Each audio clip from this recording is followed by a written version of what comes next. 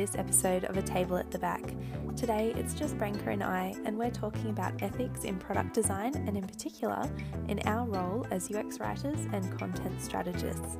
We'll talk about the addictiveness of apps, moral dilemmas with projects or companies we've worked for and with, and how we'd do things a little differently now that we have a bit more experience under our belts. We work through some sticky points together. You can literally hear our brain cogs turning as we speak, and we might raise more hard questions than we answer. But that's the whole point of this podcast after all, so let's jump in. Heads up guys, just wanted to add a quick little note in here because we actually recorded this last year towards the end of 2019. So if you hear some talk about Christmas things or what we're doing in the new year, that will be why. All right, enjoy. Hello. Hi. How are you? I'm good. I'm a little bit tired, but I'm good. How are you? Yeah, not too shabby. What have you been up to lately? Oh, look, not that much this week other than I am a little bit excited. So I've been working on this like intimate Christmas party for I'm going to say solopreneurs, but really it's for like people from like the Gig Super community because I love that. Do you know what? They're constantly time and time again, like everything that I read and everything that I hear from people like who have communities, you know, of like mumpreneurs or solopreneurs or freelancers or photographers or whatever, people who work on their own. Like one of the big things that always comes up is like, you know, like it's lonely and I enjoy interaction and, you know, like while networking is a bit uncomfortable or can be uncomfortable, like I enjoy meeting other people and especially like, you know, conferences and then, you know, when it comes to like Christmas parties and stuff. So because we've kind of been delayed, we just wanted to do something nice, but we're limited with budget. So I've kind of had to be a bit selective, which is good and bad. But it's funny because when I kind of went to put it down, I was like, oh, hang on. That person's not in Melbourne. That person's not in Melbourne. That person's not in Melbourne. So then it kind of ended up being, you know, it's a small group, but it's coming together. I've just got to hear back from a couple more people, and then hopefully that'll be an opportunity also for those people to like meet Pete and Marty, and also for Pete and Marty to meet everybody who I've been talking to. Do you know what I mean? Like I know everyone and I know people's stories. And so when it comes to like communication and stuff, like I know exactly who I'm talking to, whereas they are a little bit detached from that. So is it kind of like collaborators or like potential clients or customers or a bit of a mix? A bit of a mix. I think it's just people who have been in the community and have supported us in one way or another. Like whether it's So from Sister Scout, who like we've done events with, or Tony from To a T, or like, you know, people that just like have sent messages or even just communicated about like just, all sorts really. Like That'd just be a the fun support. event. Yeah. Look, I hope so. It's at Madame Brussels, which is like got a little like a rooftop is that like bar and fancy Melbourne places? Yeah, look, and I say that and I probably know the least out of anyone. Like because actually it wasn't my suggestion, it was Pete's suggestion. That's I don't know. And I went with it, and everybody who I've like said, oh, it's going to be at Madame Brussels, they're like, oh, how cool, love that place. And I'm like, I think I'm the only person who doesn't know what the place is like, but everyone else seems to love it. So Oh, you'll get to go now and be one of those people. I hope so. Oh, that's fun. Yeah. I miss Christmas parties. And I think by the time that this airs, that might actually have been over. So. Oh, wow. Yeah. We're so onto it this season. Just so well prepared. Good season. What have you been up to? Well, I'm planning out Christmas and New Year stuff, but like not in a fun way because it's just me that works here. So my husband and I usually go out for a drink and I'm like, you know, Laura Luck copywriter's got this one. No. See? Solopreneurs. Yes. Well, it'll be good because like the last 2 times, like I was pregnant or had a Yeah. new baby, so it was like not that exciting. Not that I will like get lit or anything. But I'm just I bought like a 2020 wall planner, so I'm just like trying to be strategic about things like travel and workload and that kind of thing for the first quarter of next year. So I feel pretty organized. I was going to say, how's that going? Like, yeah, good. Like, yeah. Just deciding what kind of conferences I want to go to and what's going to be more beneficial and like not too far away, and all that fun things that I'll get like the most out of. Oh, that's good. Yeah, so if anyone knows any good like UX writing or UX design conferences coming up, please let me know because I'm putting everything on my radar.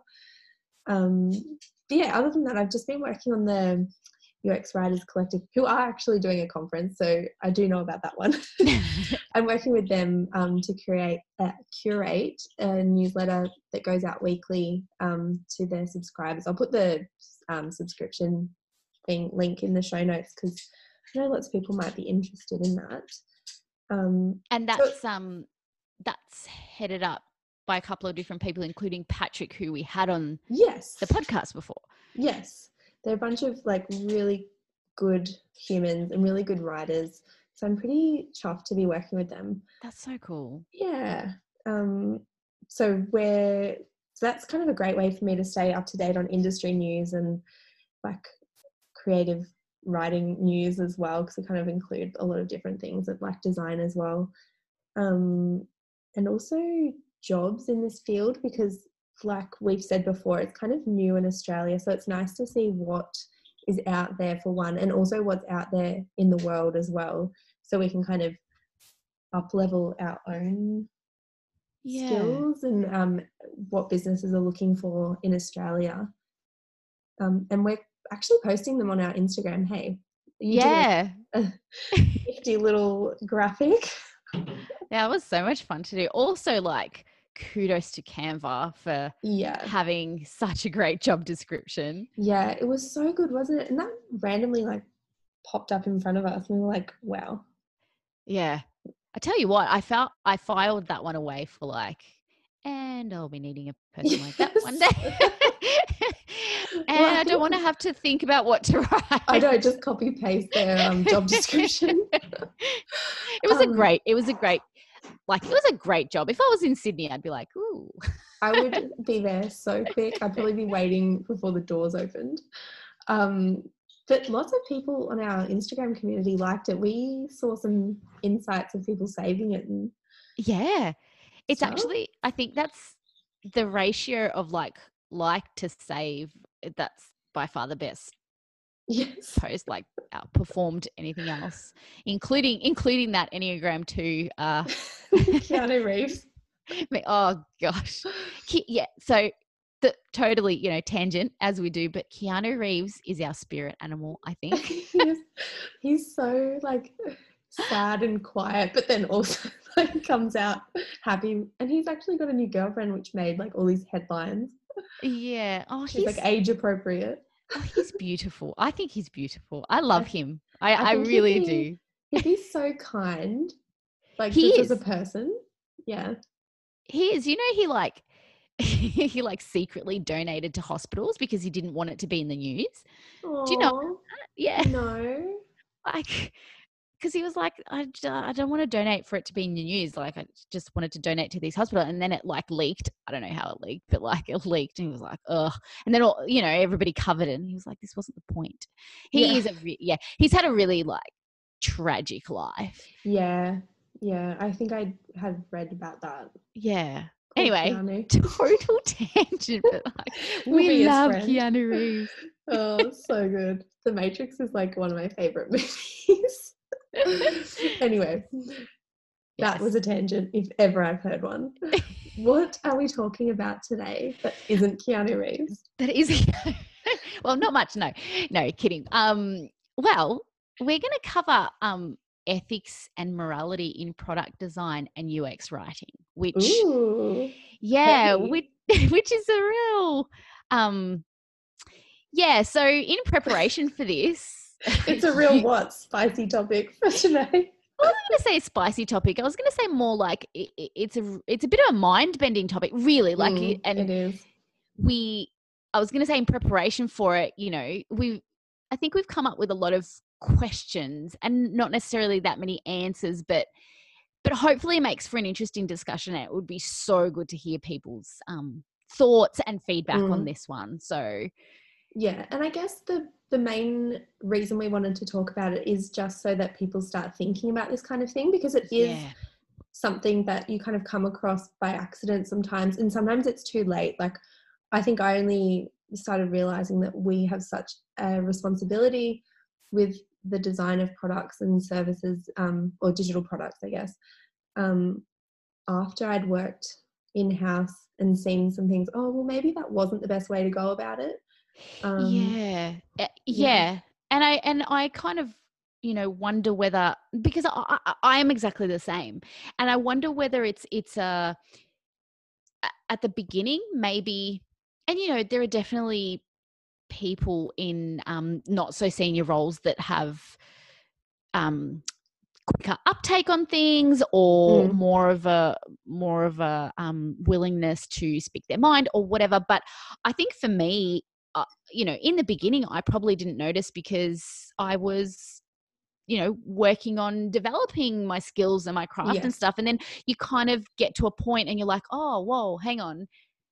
Now that I know all of that stuff, and you kind of look at it from a bigger picture, you start to notice things, and, sometimes perhaps find yourself in situations where you go, oh, okay, well, maybe this isn't necessarily aligned with values, ethics or morals, or, yeah. But it happens, and that's okay, I think.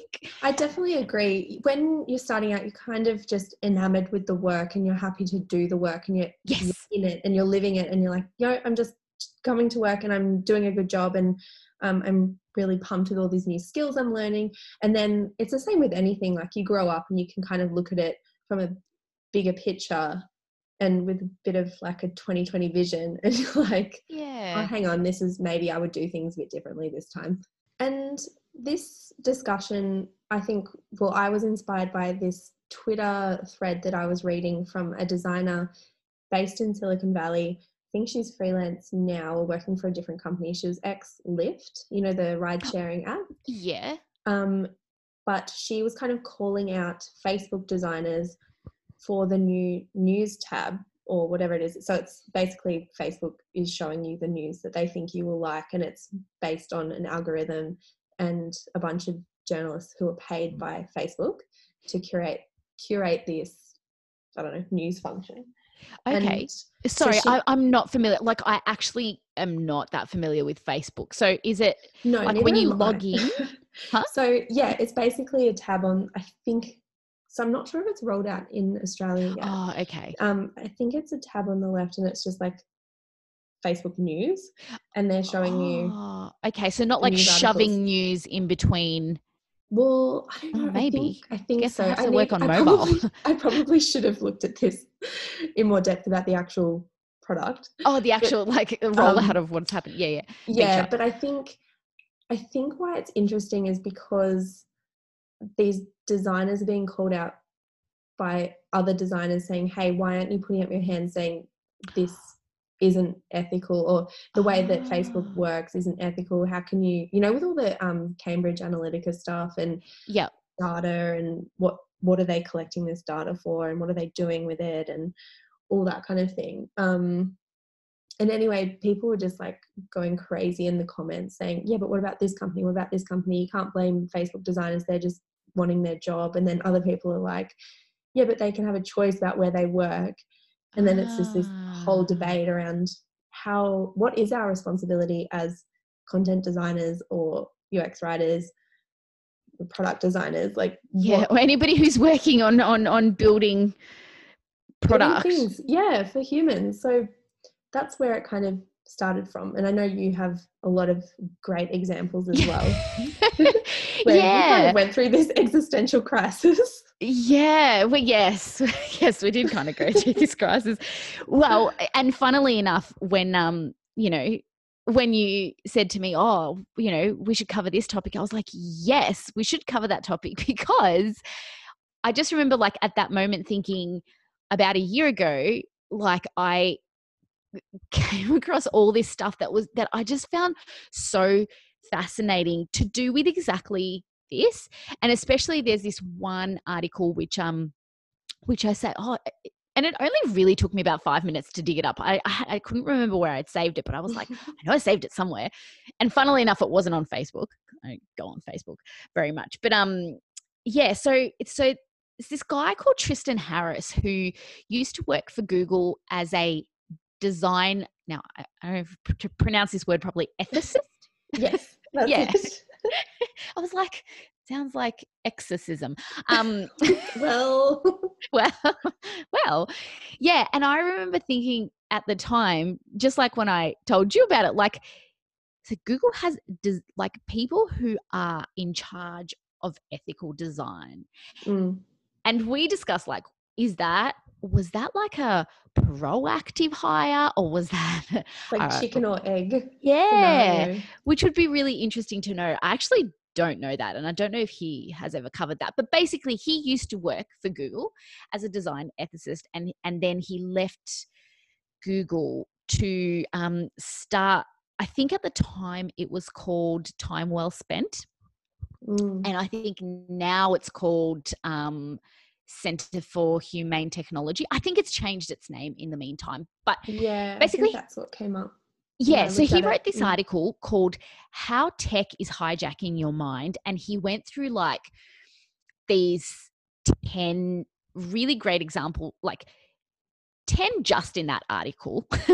Really great examples. We will link to the article, but I thought maybe it was worth just going through them super quickly, just as like okay, this is some of the stuff that like we're referring to, and that you should be thinking about, regardless of whether you're a writer or a designer or a project manager or whatever. Like if you're building, like you said, if you're building tech for humans, and if you're doing it, especially if you're doing it to mold habits or build habits, or, you know, then it's definitely stuff you should probably be thinking about. And even if you're not in that, if you're not creating products, like being mindful about it if you're a user, like yes, it helps absolutely. so much to separate yourself from the, I don't know, what do they call it? Slot machine in your pocket. Yeah. So that's it's addictive. Hijack number 2. Yeah, sorry. No. Got ahead of myself. No. Well, yeah, I'll go straight to hijack number 2. Yeah. Okay, well, hijack number 1 is if you control the menu, you control the choices. This one was so interesting to me because I didn't even think about it. Really? Like I hadn't even thought about what we see on menus. Yeah. Was put there by somebody. Like it's not an infinite choice. And I don't know, for some reason that blew my mind. Like, and I'm the one who writes menus. Yeah. And you're also the one who knows that less choice equals better results as well. Yes. Like eliminates analysis paralysis. So you're like, yeah. I know. It's and that's, you know, something like that is a sign of how much you sort of go into autopilot sometimes on these things and don't really consider them. So anyway, that's hijack number 1. Hijack number 2 is, putting a slot machine in billions of pockets, and basically, you know, he refers to like the instant rewards of social media with things like likes and just general the red notifications. Yeah, exactly. I've deleted pop-up notifications from everything on my phone. Oh, yeah, and I never turn them on, which is why I sometimes miss, you know, I have I don't know if I've mentioned this before, but like we have a group of mums from school and everybody's on Messenger, and I am always forever late to conversations. Like every time I log in, there's always like 20 plus messages, because I think 20 is the max before they go, we're not going to tell you how many more. And but I have, and the reason for that is because I have all my notifications turned off, because one, I work with social media as well. So it's like, I can't, what on earth? Physically be doing it all the time. No. And I don't want that little slot machine. I don't want to be like, Well, hijack number 3, fear of missing something important. Mm-hmm. So this is something I struggle with, like living away from my family and friends in a different state. I'm stressed about deleting completely social media apps, which I would love to do in an ideal situation. Yes. I'm scared of missing something important. Yeah. And that's hard, right? I mean, look, I say that's hard now in this day and age, but before we even had mobile phones, it wasn't that hard. I know. Like, it wasn't that hard. It was fine. I was like 10. I was 17, I think. I'm not that much older. That makes it sound like I'm like that much older than you. But I think I was 17 when I got my first phone. And that was my first phone. That was like one of those Nokia brick phones. Oh, yeah. I was like 14 when I got my first phone. Yeah, there we go. Okay, that's better. That's a better age adjustment. Yeah, anyway. Hijack number 4, social approval. Hijack number 5, social reciprocity. So this is an interesting one because that's something that we are taught as copywriters to just reciprocity in general.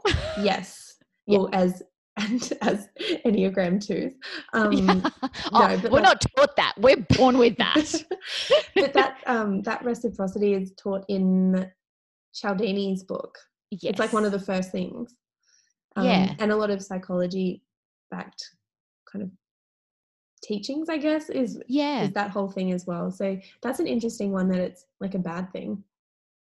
Well, look, I guess it's how you use it though, right? It's how you, and like the things he lists isn't, I mean, the article is, goes towards like, this is how it hijacks and how it's perhaps not being used in the most moral or best way, but at the end of the day, it's not saying get rid of it completely.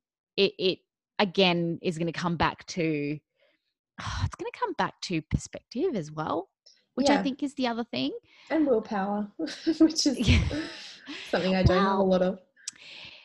No, I meant more perspective internally from a company or a team or whoever is, or maybe not a company, a team, maybe an individual who is building technology. Do you know what I mean? But it's going to come back to, well, how much do I think this will, anyway, we'll get to that a bit later on about like, building habits and stuff. But how much of this do I use and where is that line? And again, everybody's different. Yeah, so, exactly. But yeah, that's hijack number 5. Hijack number 6, bottomless bowl, infinite feeds, and autoplay. I hate. If there is anything, I hate autoplay. Oh, I hate infinite feeds. Nothing drives me more insane than an infinite feed.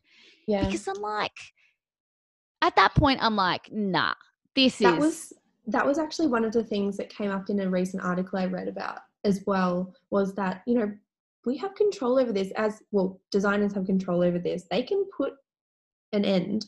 Yes. They just don't want to. No. And I guess that's that's the kind of thing, right? Like where you start drawing lines or you don't draw any lines. Yeah. And a lot of it does come back to, and we probably should get into this a bit later, but I'm going to say it now just in case I forget, which tends to happen.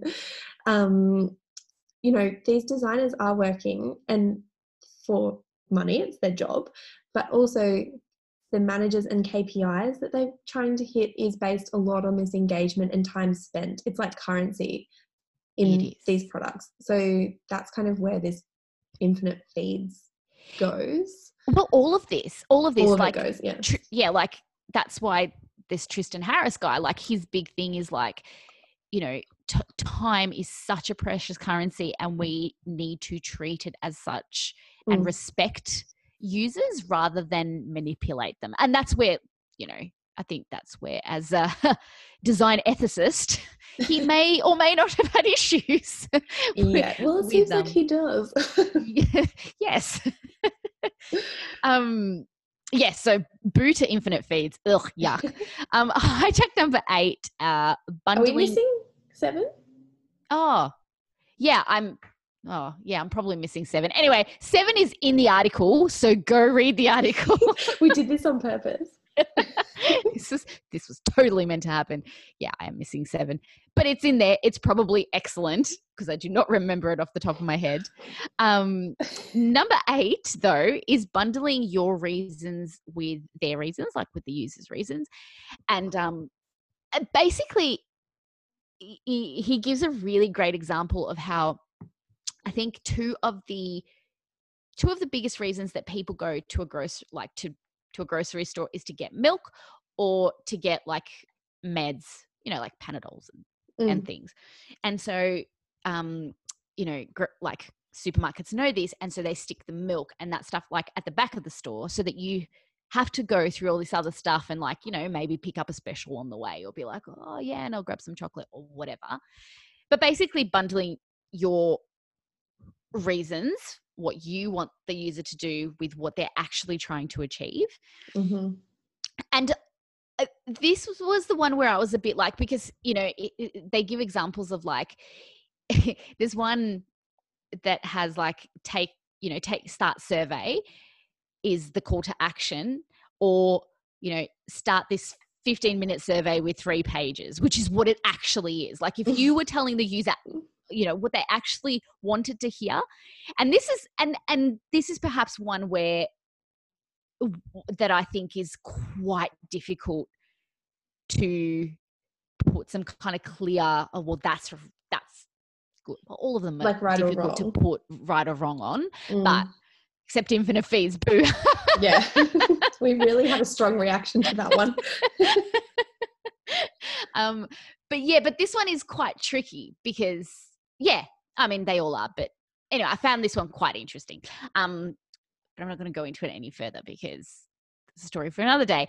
Hijack number 9 is inconvenient choices. Things like, making unsubscribe links impossibly difficult and, things like that, which yuck.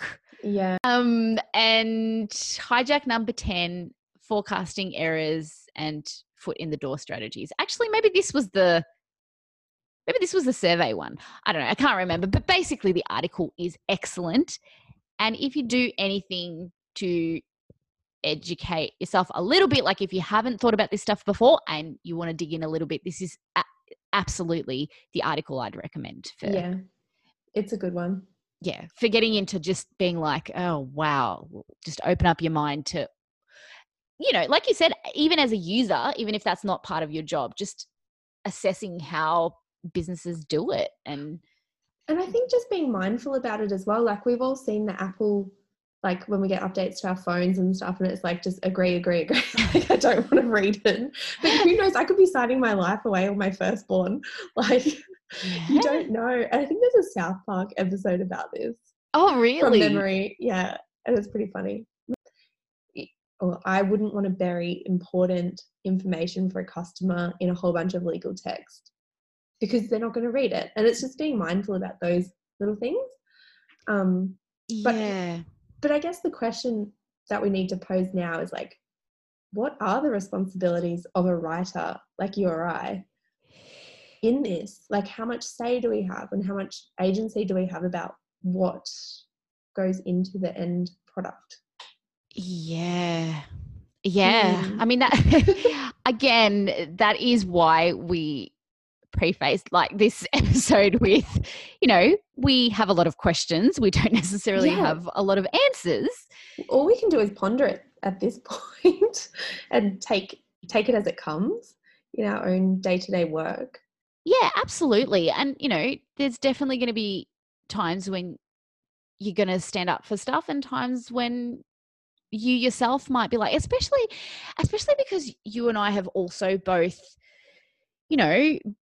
done a lotot of work and training in conversion optimization and direct psychology response. And direct response and, all of that kind of stuff, which, I was thinking about the other day and there's such valuable skills to have. And I definitely, enjoyed that part of it and stuff. But I wonder whether, and this is going to sound crazy, but I wonder whether as Enneagram 2s, we were always destined to end up in customer experience. Yeah, I think about that often, actually. Yeah, me too. Now that I'm like more getting into understanding myself as well from like a personal / professional level, I just, the whole like empathy, like real empathy with the customer. Yeah, this is why we started this conversation. Exactly. And we, like you said, we did do the conversion optimization stuff and the direct response, and we read a shit ton of psychology books, especially when we started working together. I think you actually gave me some of the books. Yep.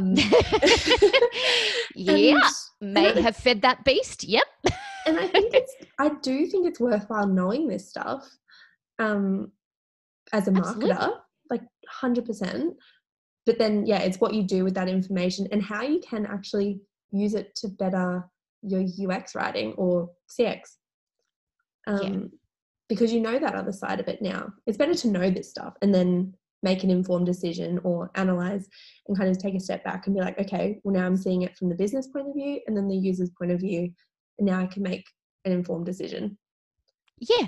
And essentially that's what we do. We match up these two goals. Yes. Yeah, absolutely. And, like I said, this year, I've been doing more.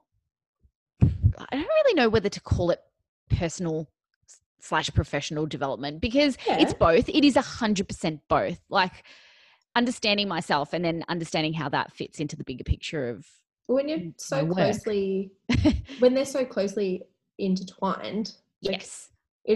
Work is a big part of our personalities, and there's nothing wrong with that. Like we discussed, like we discussed in that really popular episode. So it's hard to have two separate people. Yeah, no, it is absolutely.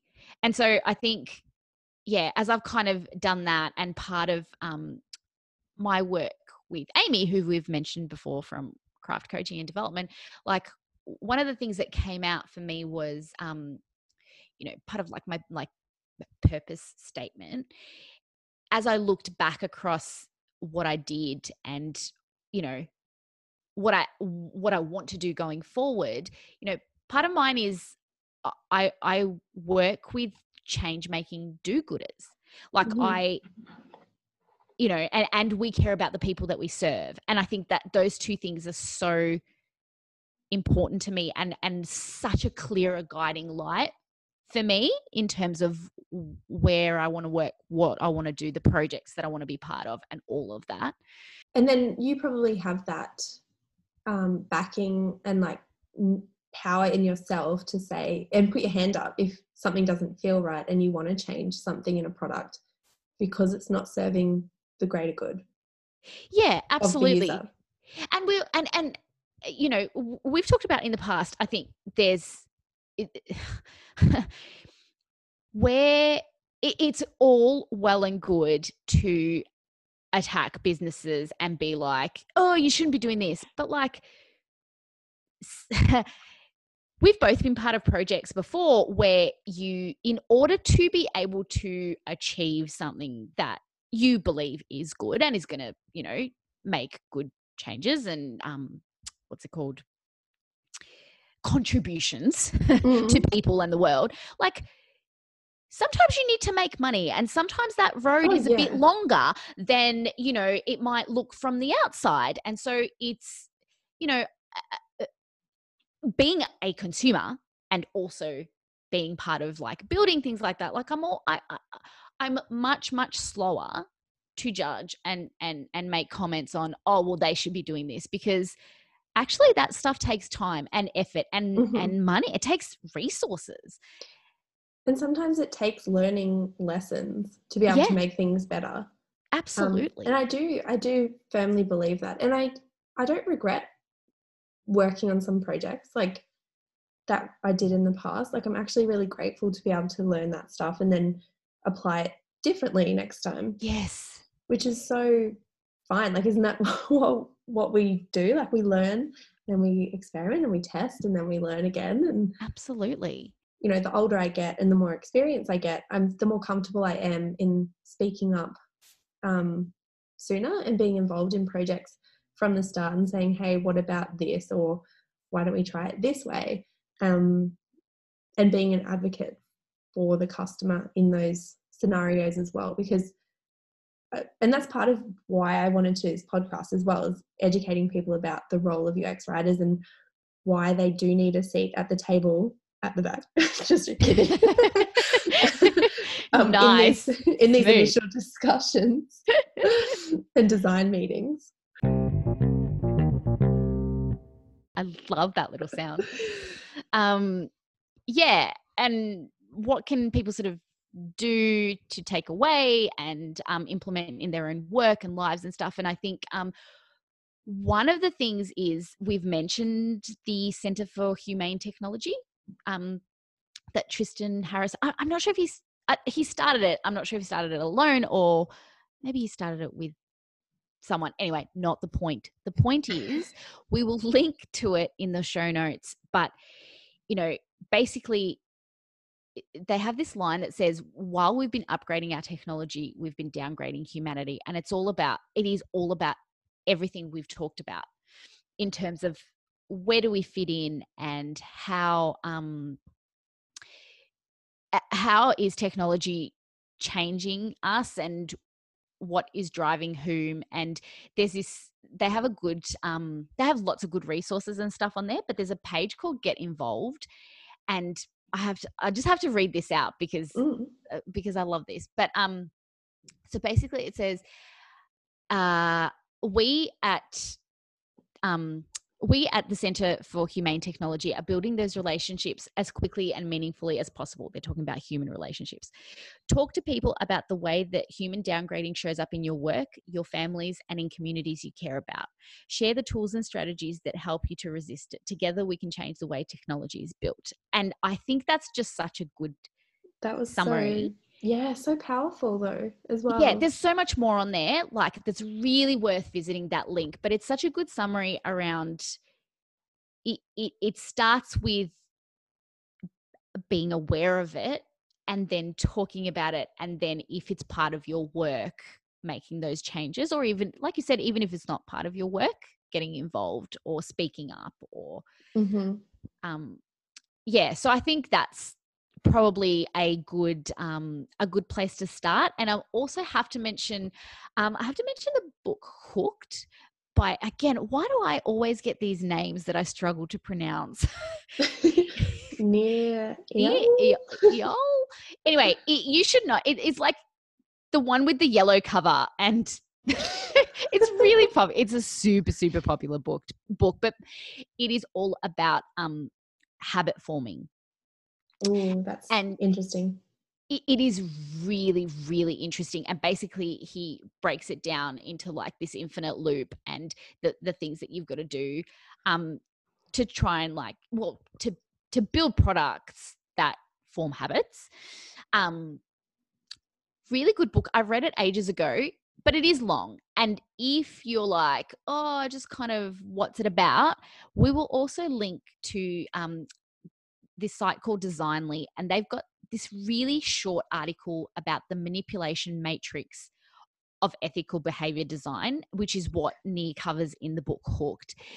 And I'll just super quickly talk you through it. So basically it just breaks down, there's this matrix where on the side you've got does not improve the user's life or materially improves the user's life. So like what the product is doing.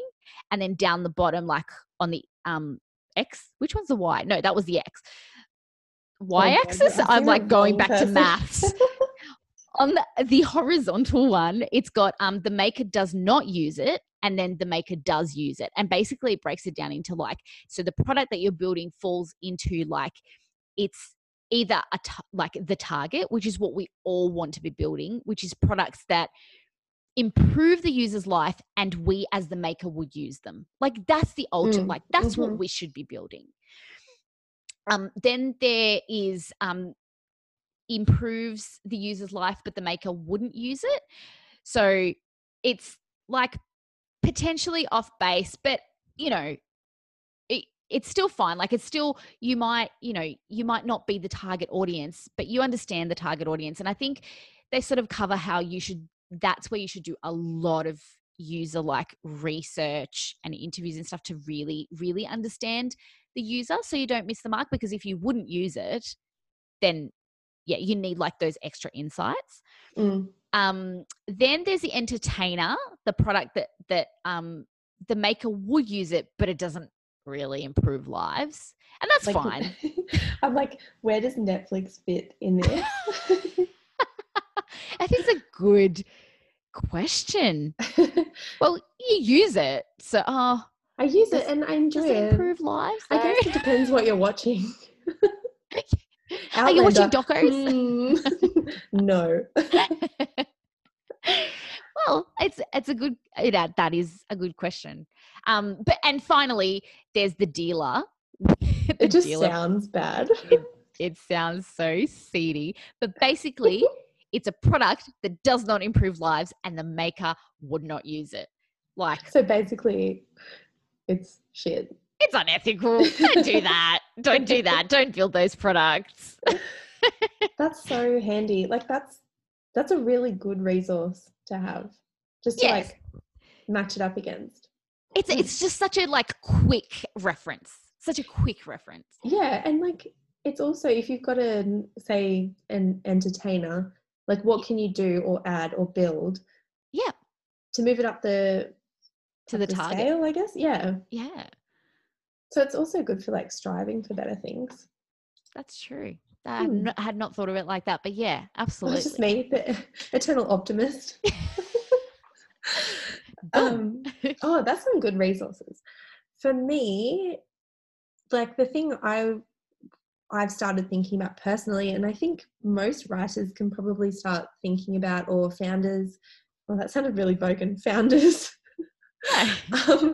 can start thinking about, is the idea of purposefully adding in friction to the product. So for example, that could be an additional step.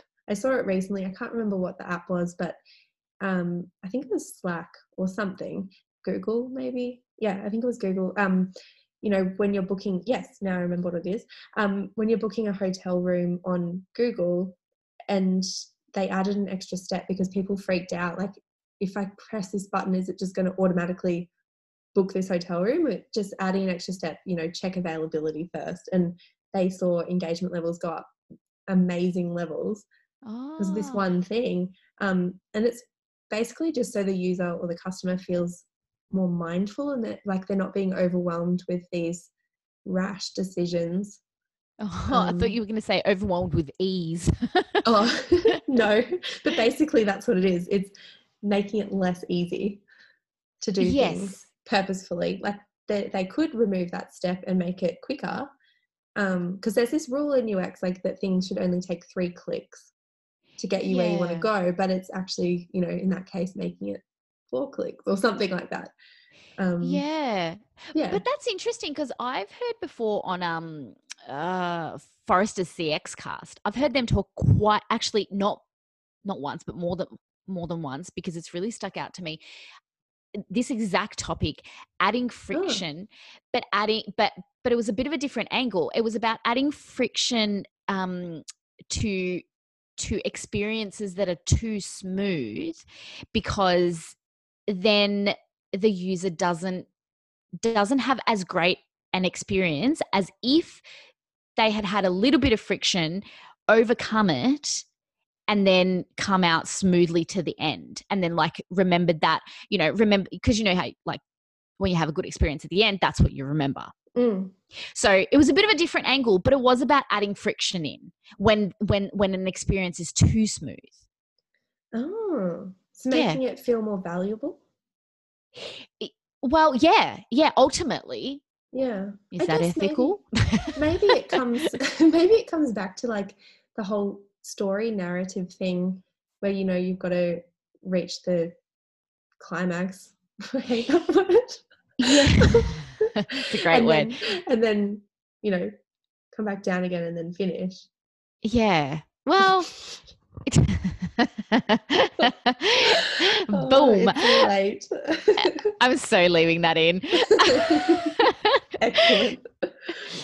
Yeah. Well, interesting Yeah. that if we both sort of heard about it, but from two different kind of angles. But yeah, no, that's a good, that's definitely a good one to think about in terms of what you could be doing. But look, for the first time ever, I want to say, yay, pop culture section, but we don't really have much pop culture this week. Oh my God, we're really boring. We're so serious. We are so serious. We really got into, I think this got us a little bit like the, is work self-care. This really got us thinking and questioning and conversing. Yeah. And like I was saying to you before, it's kind of like us working it out in the process. So I don't know if people can hear like our brains ticking over as we're kind of like voicing it. This is all real time. Like, where do we end up after discussing these things? Yeah.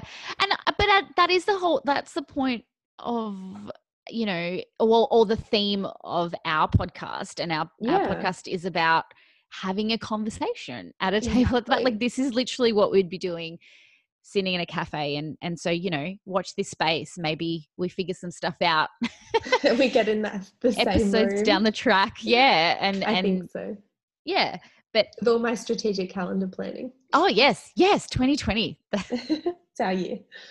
So what have you been watching and listening to that isn't pop culture? That isn't, I've zero pop culture this week. I've been flat out with my youngest starts school next year. So there's been school meetings and things like that. So, but I have started a new podcast. It's called It's All Just a Bunch of BS.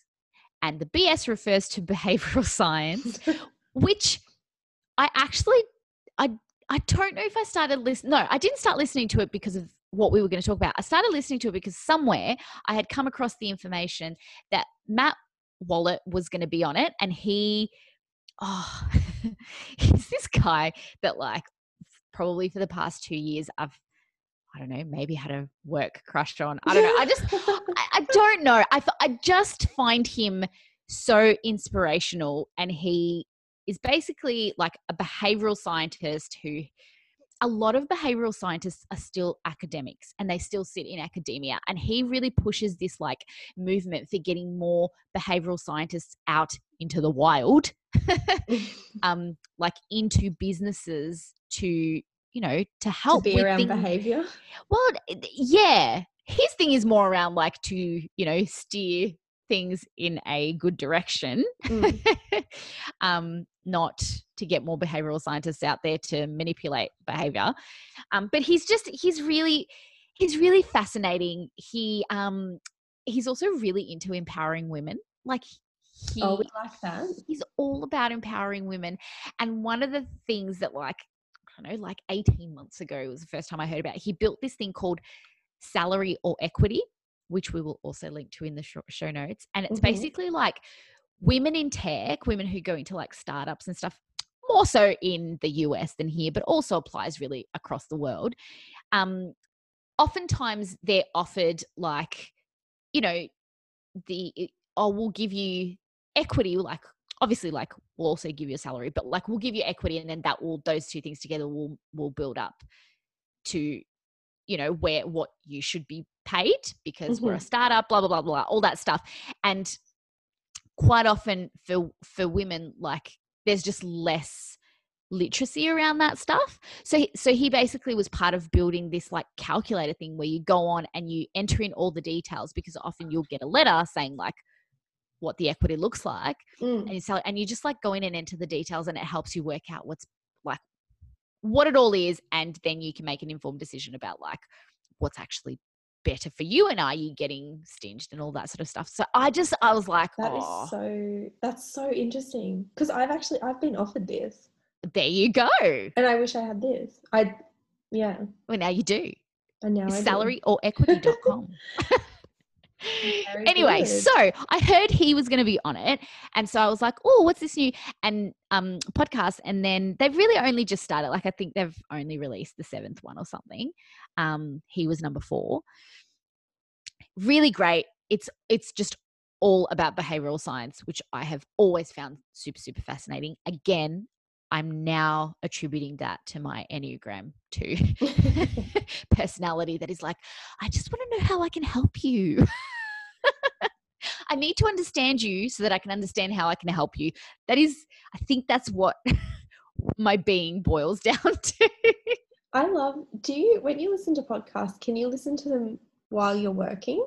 Like, No, I can't. Yeah, I was going to say, like, especially work-related podcasts, I can't listen to while I'm actually working. No. It's really tough. I can't really listen to like talking and take it in while I'm working. Yeah, really. Same. Sorry, anyway, I just wanted to know.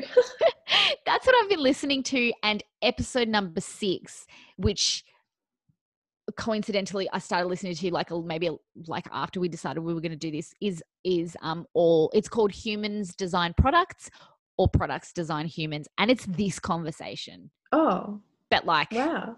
Between the host and a guy called Samuel Salazar. It's super, super interesting. Oh, maybe I should have listened to it before we recorded this one. Well, there's plenty of time. You and everybody else listening can go listen to it. But I mean, funnily enough, it touches on Facebook, and because with this whole like news feed stuff, I don't know whether they mentioned the news feed stuff, but it does touch on how basically and I think it was Time Well Spent, did a collaboration with an app called Moment or something that measures app ratings, and when people used Facebook, they were 64% unhappy, but when they used Messenger, the happiness went through the roof. And it was all about how and so he was discussing, Samuel was discussing how it's all about like getting sucked into Facebook and everything that behavioral design kind of leads you down the path of, versus Messenger, where there isn't ads and things that you're bombarded with and you're just like spending time with friends. And because I think also like podcasts and email, I can't remember, but all these, actually, I think that if you go to the Center for Humane Technology, somewhere in the resources you can find it, and it's these were the apps that people found, what's it called? Satisfying.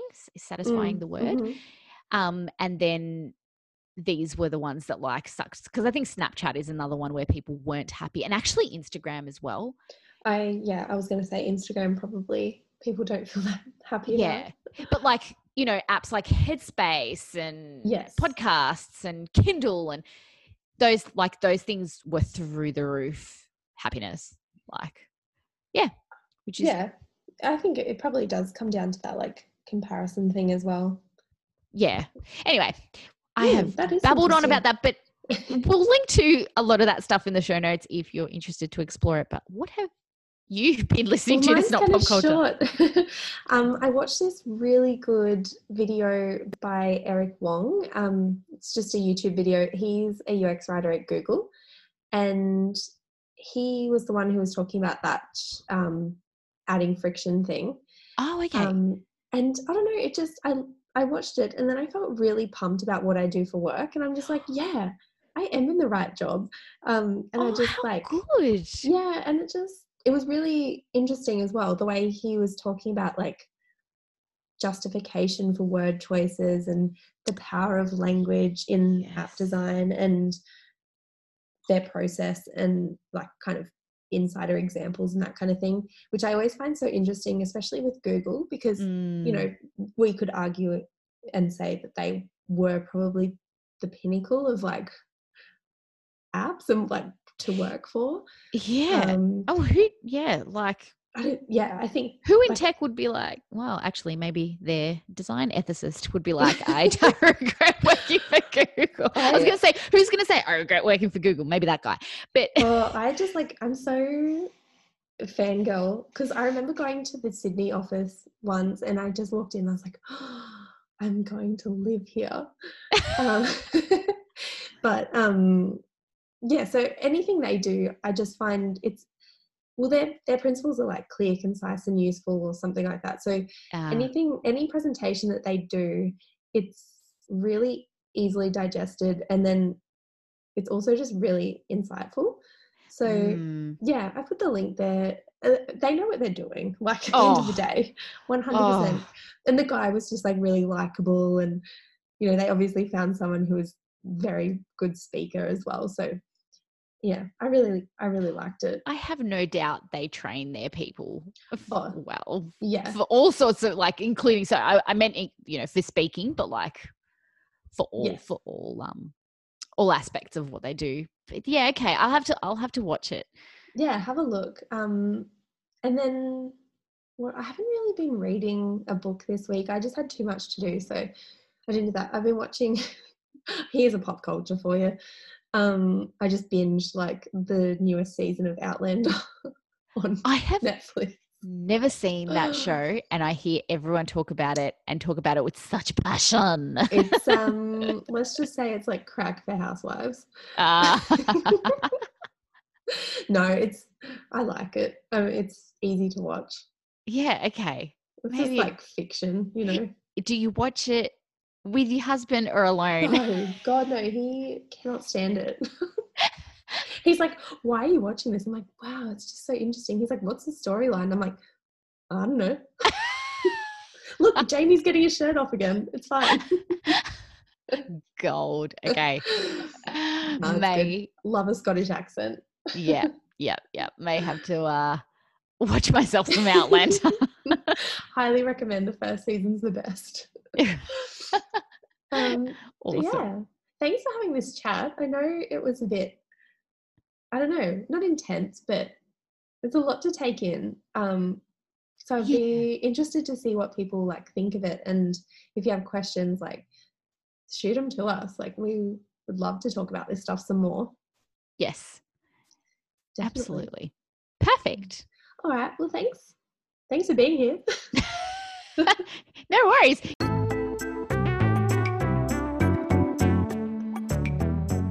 Thanks so much for sitting at the table at the back with us. If you liked this episode, don't forget to rate, review, and subscribe. Talk to you again soon. Bye.